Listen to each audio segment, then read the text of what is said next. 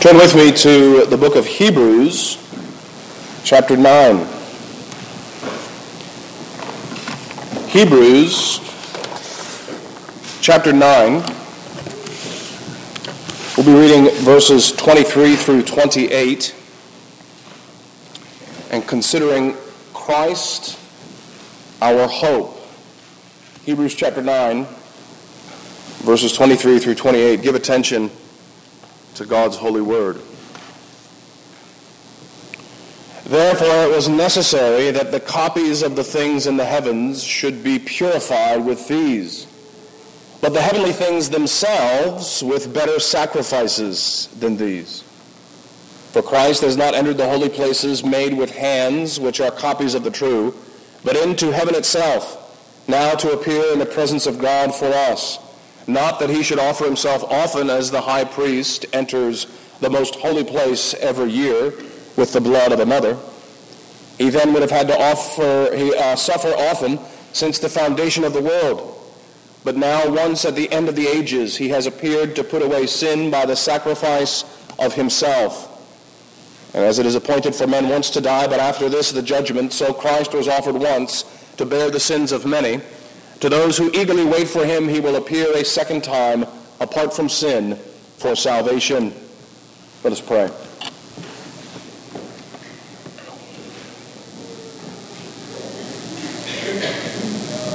Heavenly Father, we come before you this morning and bow our knees before you. And we ask, Lord, that by the merits and the mercies of Christ, you would pour out your Holy Spirit and strengthen us in the inner man, so that we might be able to bear the weight of the glory of the love of Christ. For we confess, O Lord, that the glories of Christ are beyond us. They are beyond our comprehension. They're beyond our strength to receive. And so we ask you for the strengthening of the Spirit, that your Son might be glorified and we might be edified. We pray this all for Jesus' sake. Amen. St. Paul said in the book of Romans that we are saved by hope. The author to the Hebrews has already taught us in chapters 6 and 7 that there is a hope set before us, and that this hope is the anchor of the soul.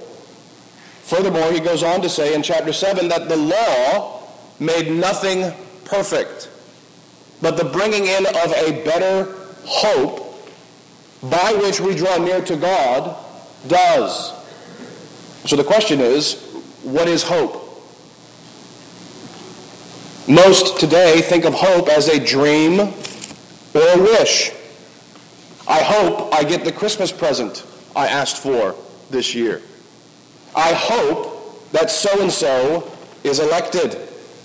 I hope my husband or my wife is in a good mood when I come home.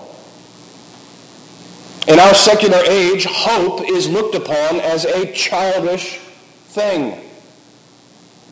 A thing fit only for those who do not want to face reality. Cynicism is the result of this, and in our age of hypocrisy, lies, and broken promises, it's no wonder that many go through life without hope. The Scriptures, though, shine a light on our hopelessness. In the Scriptures, we have hope. The hope of Scripture, the hope that Paul and the author to the Hebrews speak of, is a certain expectation of some good. Hope, according to the Bible, is not a dream. It's not a fancy. It's not a wish. It is not a light and airy thing. It is not a castle in the sky. It is weighty and massive. It is a certainty and a calm assurance that God will fulfill what he has promised. If faith fights to gain the victory over unbelief, 1 Timothy 6, verse 12, then hope rests in the spoils of that war. Hope is so central to the Christian life that Paul the Apostle lists it among the three chief Christian virtues: faith, love, and hope. 1 Corinthians 13:13. My prayer this morning is that the God of our Lord Jesus Christ, the Father of glory, will give to you the spirit of wisdom and revelation in the knowledge of him, and that your eyes being enlightened, you might know what is the hope of his calling. This section of Hebrews has been comparing the Old and New Covenants. They are both expressed in a certain form of worship, and they are both based on a particular kind of sacrifice. In this section, the author is going to teach us that the New Covenant worship and New Covenant hope are superior to the Old Covenant, and this is for one very important reason. The sacrifice of the New Covenant is superior to the sacrifice of the Old Covenant. The sacrifice of the New Covenant, according to the weight of the glory of the blood of Christ, accomplishes what God has promised. As we look at this passage, we're going to see specifically Christ's sacrifice is the hope of New Covenant worship and the basis of New Covenant hope. Christ's sacrifice is the hope of New Covenant worship and the basis of New Covenant hope.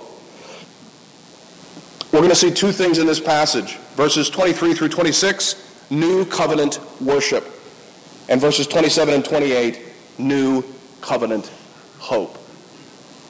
23 through 26 is New Covenant worship. 27 and 28 is New Covenant hope. And so we begin by looking at New Covenant worship. One thing to keep in mind is that all worship is based in hope. Christ taught us in John chapter 4 that those who worship the Father must worship him in spirit and in truth. This means, at a minimum, that we must worship by faith in hope, to worship in spirit and in truth. We worship an invisible God who has made spiritual promises. You cannot see the God that you worship, and you cannot sense with the five physical senses. You cannot sense his blessings with the senses of the body. But you can hope. And this hope is expressed in worship. The section, as I mentioned, we've been looking at is comparing Old and New Covenants. Verse 23, he picks this comparison up once again. He compares the Old and New Covenant, and notice what he calls the earthly things. Verse 23, therefore it was necessary that the copies of the things in the heavens. Remember a little bit of the context. The things that he's referring to, the copies of the things in the heavens, refers to all the parts of Old Covenant worship. Specifically in verses 19 through 21, we have three things that Moses sprinkled with blood: the book, the people, and the tabernacle.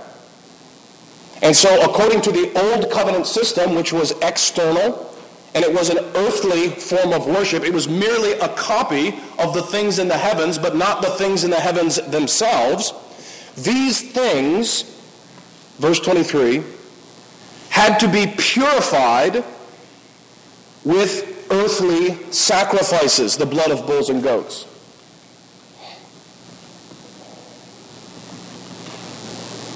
Notice, they were purified with sacrifices proper to their nature.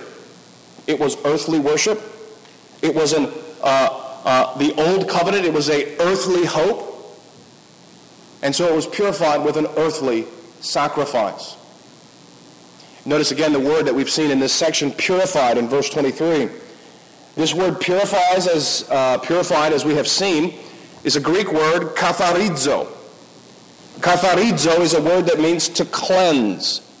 It's a word that's used for the cleansing of the leper. It's a word that's used for cleansing all over the ceremonial law in the Greek version of the Old Testament.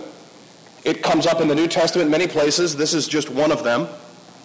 This is a term that's used for sanctification.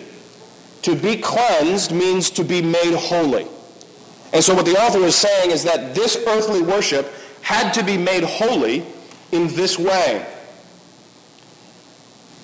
Now we need to remember, to worship a holy God requires holiness. To worship the God of creation requires us to be holy. Notice he says it was necessary for them to be cleansed. It was necessary for them to be purified. You remember Aaron's turban when it's described in Exodus 28. All the clothing of Aaron is described, and then it gets to the section that talks about Aaron's turban, Exodus 28, verses 36 and 37, if you want to follow along. In that section, Aaron is given this turban, and then the Lord tells Moses, you shall make a plate that says holiness to the Lord, and put it on top of Aaron's turban, on the front of Aaron's turban. Aaron was, as it were, symbolically consecrated, made holy, cleansed, set apart to worship the Lord. The reason we must be holy to worship a holy God is because of his awesome holiness. Turn to Isaiah chapter 6. Isaiah chapter 6, the great story of Isaiah's vision of the Lord's throne room. In Isaiah chapter 6, the king has just died. And Isaiah is given a vision of the heavenly throne room. And this is what he saw. Isaiah 6 verse 1, in the year that King Uzziah died, I saw the Lord sitting on a throne, high and lifted up. The train of his robe filled the temple. Above it stood seraphim, each one had 6 wings. With 2 he covered his face, with 2 he covered his feet, and with 2 he flew. And one cried to another and said, Holy, holy, holy is the Lord of hosts. The whole earth is full of his glory. Now notice, not only do the angels cry out that God is 3 times holy, he is the holy, holy, holy God, but notice what the angels are doing. The angels who dwell in God's presence, who never fell into sin, who have never been tainted with the uncleanness of iniquity, cover their faces in shame before this God. That's how holy God is. Even those who have never sinned are not worthy to worship him. Notice they cover their faces. They also cover their feet. Feet in the scriptures is a symbol of being a creature. Those that have feet are created beings. And so the angels cover their feet because they are not the creator. And therefore, they are unworthy to worship him because of his holiness. Going back to Hebrews chapter 9, the author tells us it's necessary that the earthly things had to be cleansed. How much more then do the heavenly things need to be cleansed with a greater sacrifice? That's the force of verse 23. He says if the earthly tabernacle, the people in the book had to be cleansed, how much more do the heavenly things need to be cleansed? That is a difficulty in this verse. What are these heavenly things? It may seem odd to us to say that the things of heaven need to be purified. The things of heaven need to be cleansed by a sacrifice. Well, I think if we pay careful attention to the context and keep in mind the comparison he's making, the heavenly things that he's speaking about are all of the spiritual acts of worship, all of the spiritual things that our soul does in worship, which the earthly tabernacle and all of its furniture, all of its equipment symbolized. You notice that he's comparing old covenant worship, tabernacle, Aaron, blood of bulls and goats. Aaron moves in a certain way when they go into that tabernacle and worship. He has to do certain things in the tabernacle. All of that is earthly. And so by the contrast, I think what the heavenly things are the spiritual realities that we engage in when we worship in the new covenant. I think those are the heavenly things he's speaking about. Well, let's consider some of the parts of worship. He speaks about the people needing to be cleansed. This refers to the people of God, obviously. In the Old Covenant, it was those who were blood descendants of Abraham and had the outward sign of circumcision. Those are the ones who received the blood. In the New Covenant, though, it is those who have been baptized by the Holy Spirit. As Paul calls it in Colossians 2, through the baptism of Christ, you have received the circumcision, not made with hands, but the circumcision of Christ, the transformation of the heart. Christ, in his ministry, all the gospel accounts record this, that Christ's ministry is not to baptize with water, but to baptize with the Holy Spirit. And so the people of God in the new covenant are those who not merely have been outwardly washed by water, but those who have been inwardly transformed by the work of the Spirit, that Christ performs through the work of his Spirit. Many passages speak of this, but I just want to draw your attention to 2 Corinthians 5. 2 Corinthians 5.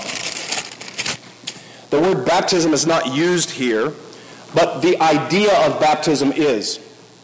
Baptism represents union with Christ.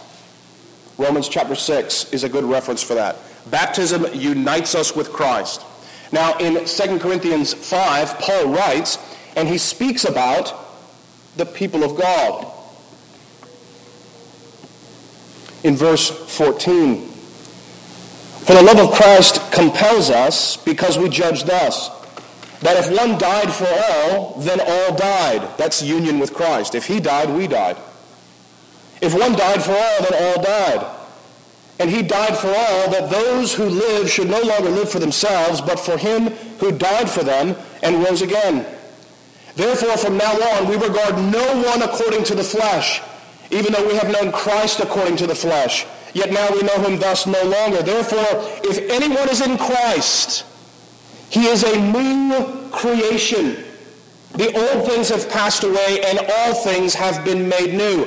Brothers and sisters, the point of this passage and this section is that you, through the work of Christ, are one of the heavenly things. Paul says in Philippians chapter 3 that your citizenship is in heaven. He says in Colossians chapter 3 that your life is hidden with Christ in God in heaven. You are a heavenly thing through Christ that makes you fit to worship in the heavenly places. But there's more.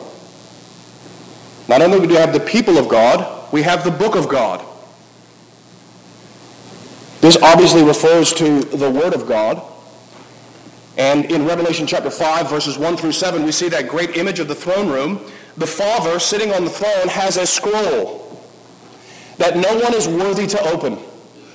And John the Apostle weeps because nobody can open the scroll of God's Word except the Lamb of God who was slain. He ascends the throne and is worthy to take the scroll and open the seals. Likewise, in 2 Corinthians 3, you should still be in 2 Corinthians, 2 Corinthians 3, verses 1 through 6. The apostle writes about the glory of the new covenant as it relates to the Word of God. And the glory of the new covenant is that the Word of God is not merely outwardly, but it is inward. Paul writes in 2 Corinthians 3:1, do we begin again to commend ourselves? Or do we need, as some others, epistles of commendation from you? You are our epistle written in our hearts, known and read by all men. Brothers and sisters, see the glory of this. Aaron had the names of Israel written on his clothes. Paul says ministers of the new covenant have the names of the people written on their souls. You are written on our hearts, read by all men. Clearly you are an epistle of Christ, ministered by us, written not with ink, but by the Spirit of the living God, not on tablets of stone, but on tablets of flesh, that is, of the heart. And we have such trust through Christ toward God. Not that we think ourselves sufficient, or as anything being of ourselves. Our sufficiency is from God, who made us sufficient as ministers of the new covenant, not of the letter, but of the Spirit. For the letter kills, and the Spirit gives life. And so in the book of God and in the Word of God, in the new covenant, the Word of God is made powerful, not to ring in your ears, but to transform your heart. Well, finally, in Hebrews 9, you have the people, you have the book, but you also have the tabernacle. The tabernacle refers to the worship of God, the actual acts of worship that we engage in. In the tabernacle, there's many things that could be pointed out. There's many elements to tabernacle worship. There's only one thing I want to focus on, and that's the pinnacle of religious worship. The pinnacle of religious worship is symbolized in the tabernacle system in two ways. It's the one thing Aaron did on the Day of Atonement that he couldn't do any other day. And it's symbolized by a piece of furniture that is placed right in front of the veil. And this piece of furniture was covered in gold. That's the altar of incense. When Aaron went into the holy place on the Day of Atonement, he went in and offered incense before the mercy seat. These things are all symbolic of prayer. The altar of incense was the altar of prayer.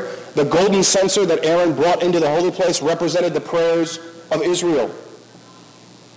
Our confession, chapter 21, paragraph 3, Westminster chapter 21, paragraph 3, says that prayer with thanksgiving, being one special part of religious worship. In the language of the time when the confession was written, the word special means peculiar, excellent, dignified, distinguished, extraordinary, preeminent.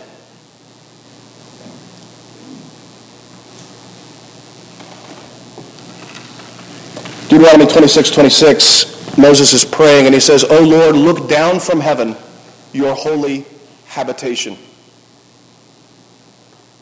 Psalm 91, verses 14 through 16, the psalmist is writing and he says, the Lord makes a promise and says that because he set his love upon me, he will call upon me and I will answer him.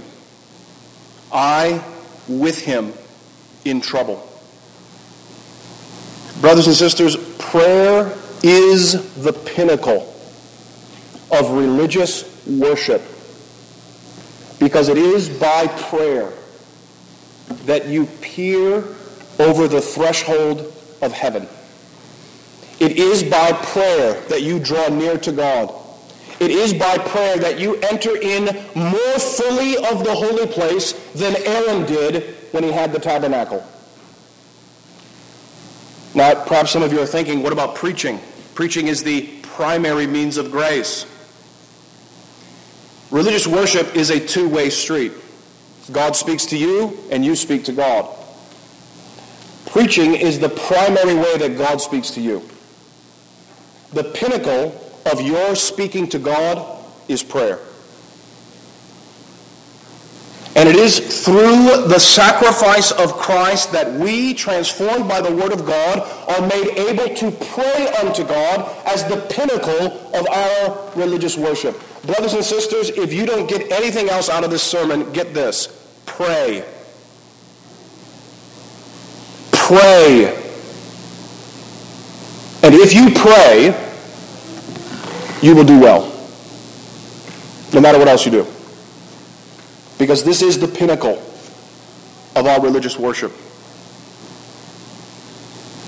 And so the author says these heavenly things had to be purified with better sacrifices than these. Now in verses 24 and 26, he goes into the ministry of Christ, which is why these heavenly things are worthy, which is why these heavenly things are effectual. He begins to speak about the ministry of Christ in verse 24.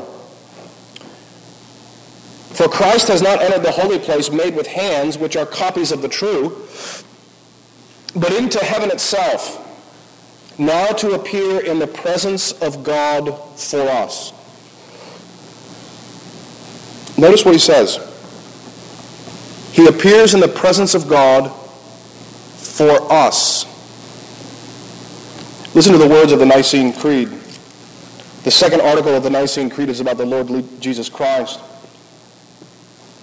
It says, I believe in one Lord Jesus Christ, the only begotten Son of God, begotten of the Father before all worlds, God of God, light of light, very God of very God, begotten, not made, being of one substance with the Father, by whom all things were made, who for us and for our salvation came down from heaven and was incarnate in the womb of the Virgin, and suffered under Pontius Pilate, and was crucified, rose, ascended, and now reigns at the right hand of God, all for you, not for himself.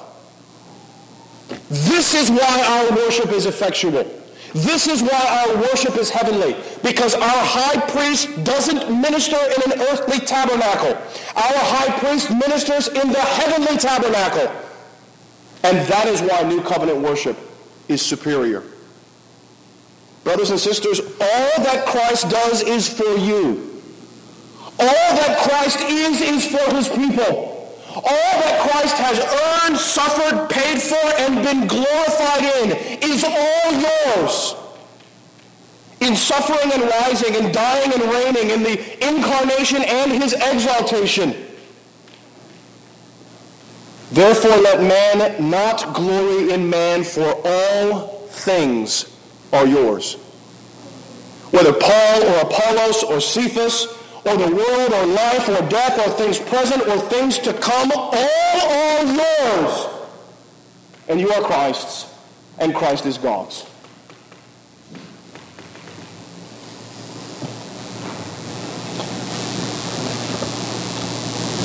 But there's more. Christ not only is in the presence of God the Father on our behalf, he also pleads the merits of his own blood. Verse 25. He's in the presence of God, not that he should offer himself often, as the high priest enters the most holy place every year with the blood of another. He then would have had to suffer often since the foundation of the world, but now once at the end of the ages, he has appeared to put away sin by the sacrifice of himself. You see, in the Old Covenant, Aaron offered the blood of others. Aaron offered the blood of substitutes. In the New Covenant, our high priest offers his own blood. The priest is the sacrifice. A couple of things to learn from this. First, it was a voluntary sacrifice. I dare say that bulls and goats didn't volunteer to be offered on the altar. Christ volunteered. It is also a mediatorial sacrifice. What does that mean? Mediatorial means it takes your place. His sacrifice substitutes for you. But notice also, in the sacrifice of Christ, the love of Christ. Paul writes about this in many places. Romans 5 is one of the most famous. What would motivate someone to die for sinners? Why would anybody give his life up for a good man? Someone might die for a righteous man, but for a good man? We weren't even good. We were sinners and enemies of God. And then Christ died for the ungodly because of his love for us. And it's because of these things that New Covenant worship has hope. Not vain, wishful thinking. Not a castle in the sky or a wish that we're doing something here, but it's based on a certain assurance that the worship of God will accomplish what he promised it to accomplish.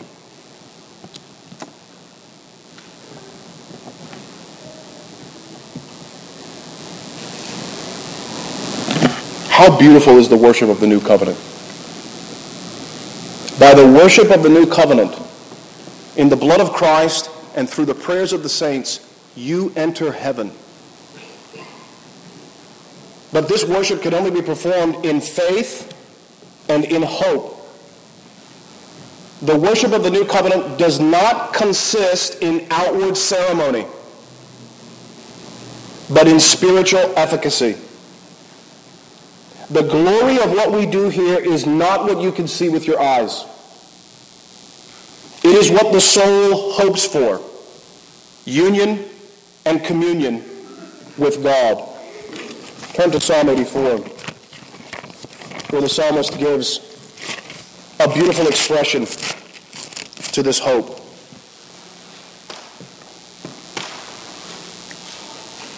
To the chief musician on an instrument of Gath, a psalm of the sons of Korah.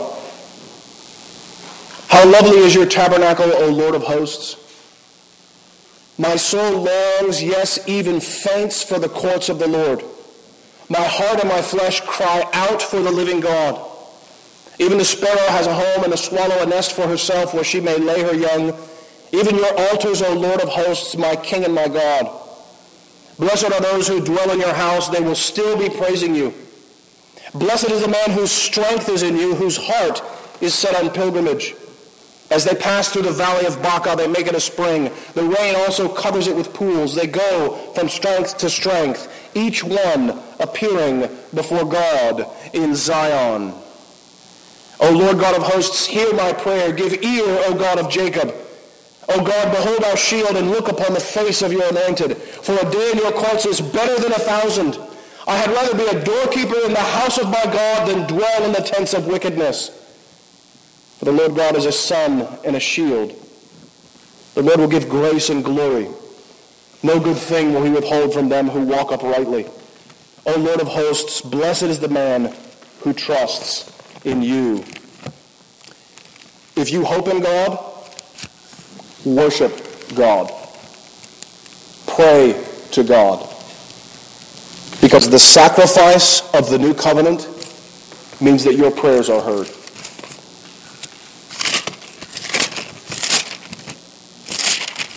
But there's more in Hebrews 9. Not only does our worship in the new covenant have great hope, not only does the sacrifice of Christ benefit us now, it will also benefit us on the last day.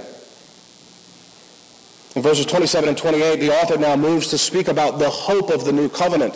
What is it that we're all striving for and looking for? Well, that is the return of Christ. Christ shall not remain in heaven. He shall return to judge the living and the dead. On that day, every word of God will be fulfilled. Every sin brought into judgment. On that day, the hills will melt and the oceans will boil. On that day, kings and princes, judges and wise men, women and children will weep and wail, for the glory of the Lord of hosts will be revealed, and all flesh will stand before him to give an account. Who can endure that day? Who can endure everlasting fire that proceeds from the throne of God? Who can stand in that day when the books are opened and every deed, including every secret thing, is brought into judgment? Who is able? If, as the book of Job says, we are not even able to defeat Leviathan, we are not even able to slay the Leviathan, who can stand before the creator of the Leviathan? Who is able to stand on Judgment Day? No one, except those for whom Christ died. Look at what he says. Verse 27, as it is appointed once for men to die, but after this the judgment. So Christ was offered once to bear the sins of many. And to those who eagerly wait for him, he will appear a second time apart from sin for salvation. Christ's sacrifice is so effectual that Judgment Day, which is a terror to Satan and all of his kingdom, it is the one thing that they dread more than anything. You remember when Christ is in the Gospels casting out the demons, and the demons say, we know who you are, the Holy One of God. Don't torment us before the time. Don't judge us now because we can't bear it. The thing that makes demons tremble is for you and I our greatest hope, because of the sacrifice of Christ fully putting away our sins. Notice how the author describes it. He says, those who eagerly wait for him. Those who are eagerly anticipating the return of Christ. Several passages speak about this eager expectation. Philippians 3:20, Paul says, our citizenship is in heaven, from which we look for that glorious appearing of the Lord Jesus Christ. Titus 2:13, Paul calls the return of Christ the glorious appearing and the blessed hope. Romans 5:1-5, Paul writes and says, therefore, being justified by faith, we have peace with God and rejoice in hope of the glory of God. This is the hope of the Christian, brothers and sisters. The return of Christ. That's the only thing that matters. Life, death, prosperity, poverty, popularity, scorn. None of that matters because Christ is returning. Even as the psalmist says in Psalm 84, my heart and my flesh cry out for the living God. That's all I want. That's all I need. Now, this hope is the basis for our sanctification. You know, when young people get married, there's a lot of anticipation. There's a lot of eager expectation. There's a lot of looking to the chamber of the spouse, waiting for them to appear. And the young people that get married, as they prepare for this day, they're eagerly waiting for that union with their spouse, and because they want to enjoy that union, they get themselves ready.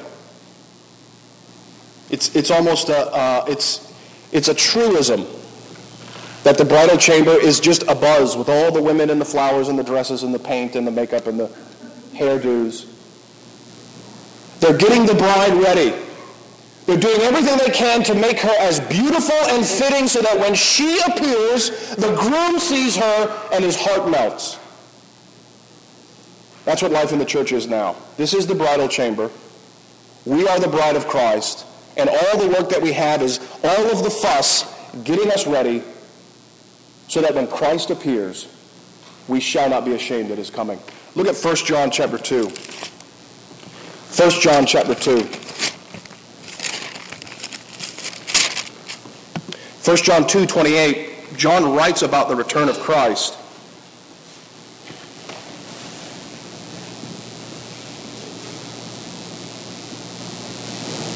It says, now little children, abide in him, that when he appears, we may have confidence and not be ashamed before him at his coming.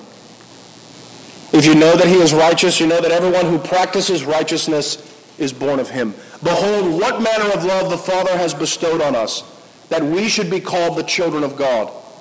Therefore the world does not know us because it did not know him. Beloved, now we are the children of God.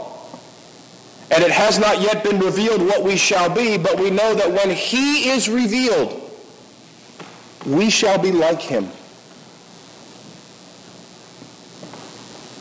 everyone who has this hope in the return of Christ purifies himself, just as Christ is pure. This hope is the basis of our sanctification. Let me put this in plain language. You should desire to grow in holiness because your Savior is returning. You should desire to grow in holiness because the one who loved you, the one who gave himself for you, the one who is the chief among 10,000 is coming to receive you to himself. Don't you want to be ready? When Christ returns, the heart of every Christian should be that when he returns, I want to run to him. Just as Peter ran to him when they were fishing on the sea. John says, it's the Lord. Peter jumps out of the boat and runs to shore. That's how I want to be when Christ returns. And the only way to get there is to grow in holiness. This is the basis of our sanctification. Let me correct an error as well when it comes to sanctification. We often misunderstand sanctification, many times because we misunderstand the sacrifice of Christ. We think justification is God's work. It sets me on the right path. Sanctification is my work, and I have to run the path so that I don't go to hell. That's not the picture of the New Testament. The picture of the New Testament is that your salvation is all in Christ. He justifies you, and through his work, he sanctifies you to prepare you to glorify you. That's what the author means when he says he'll appear with salvation. That's glory upon the people of God. He justifies you, he sanctifies you because he's going to glorify you because he loves you. Not because you can do any of this yourself.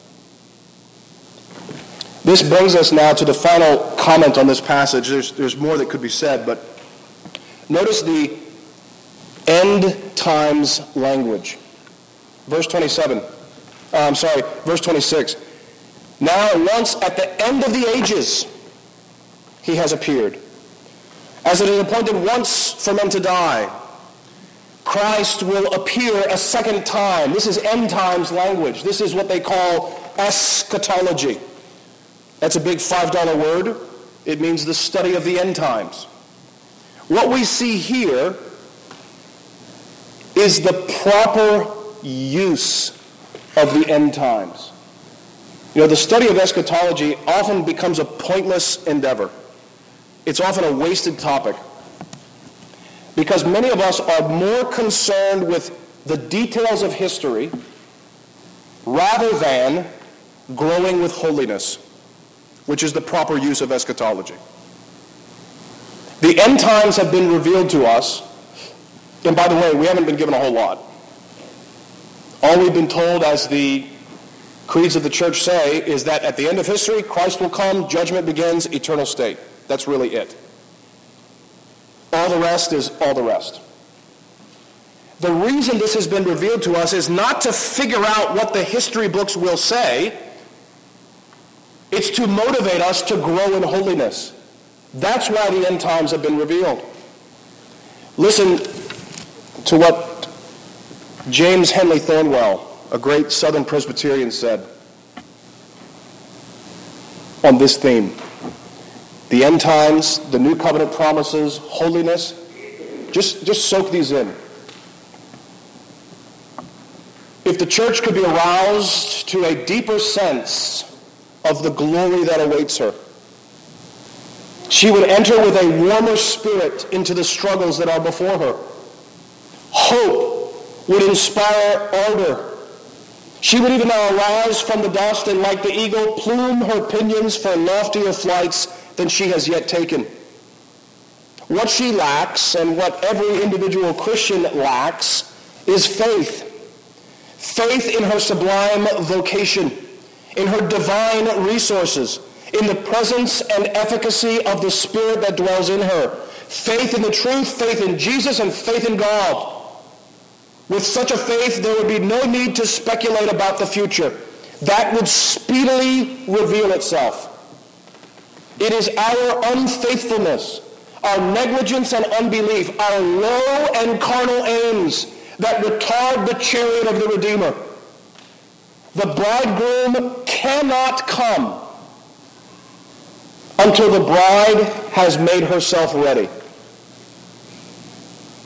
Let the church be in earnest, after greater holiness in her own members, and in faith and love undertake the conquest of the world, and she will soon settle the question whether her resources are competent to change the face of the earth. Brothers and sisters, there's nothing certain in this life. Riches flee away. Health fails. Families die. Parents forsake. Children move away. Governments rise and fall. Only in Christ do we have hope. Only in Christ do we find the anchor for our souls. Only in his sacrifice does our worship find its power, and only in his return will we finally receive that which we seek, salvation.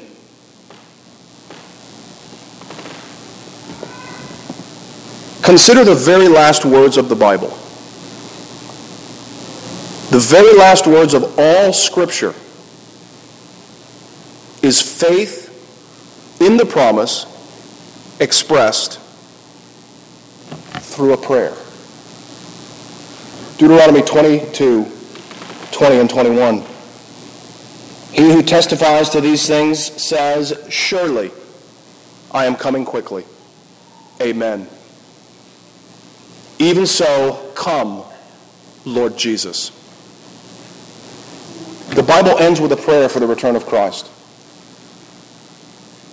This is the pinnacle of our worship, is praying, laboring for his return, which is the only hope we have in this life. Amen and amen. Let us pray.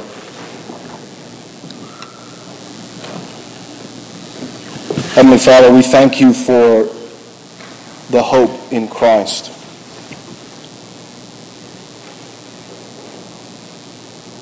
Pray, Lord, that you would help us to fix our eyes on his return. Help us as heavenly beings, having been set apart by the blood of Christ, to live in a heavenly way, looking for the returning of the Lord Jesus, and in the meantime, strengthen us to walk the path you've set before us, rejoicing all the way until you receive us in glory. And we pray this all for Jesus' sake. Amen.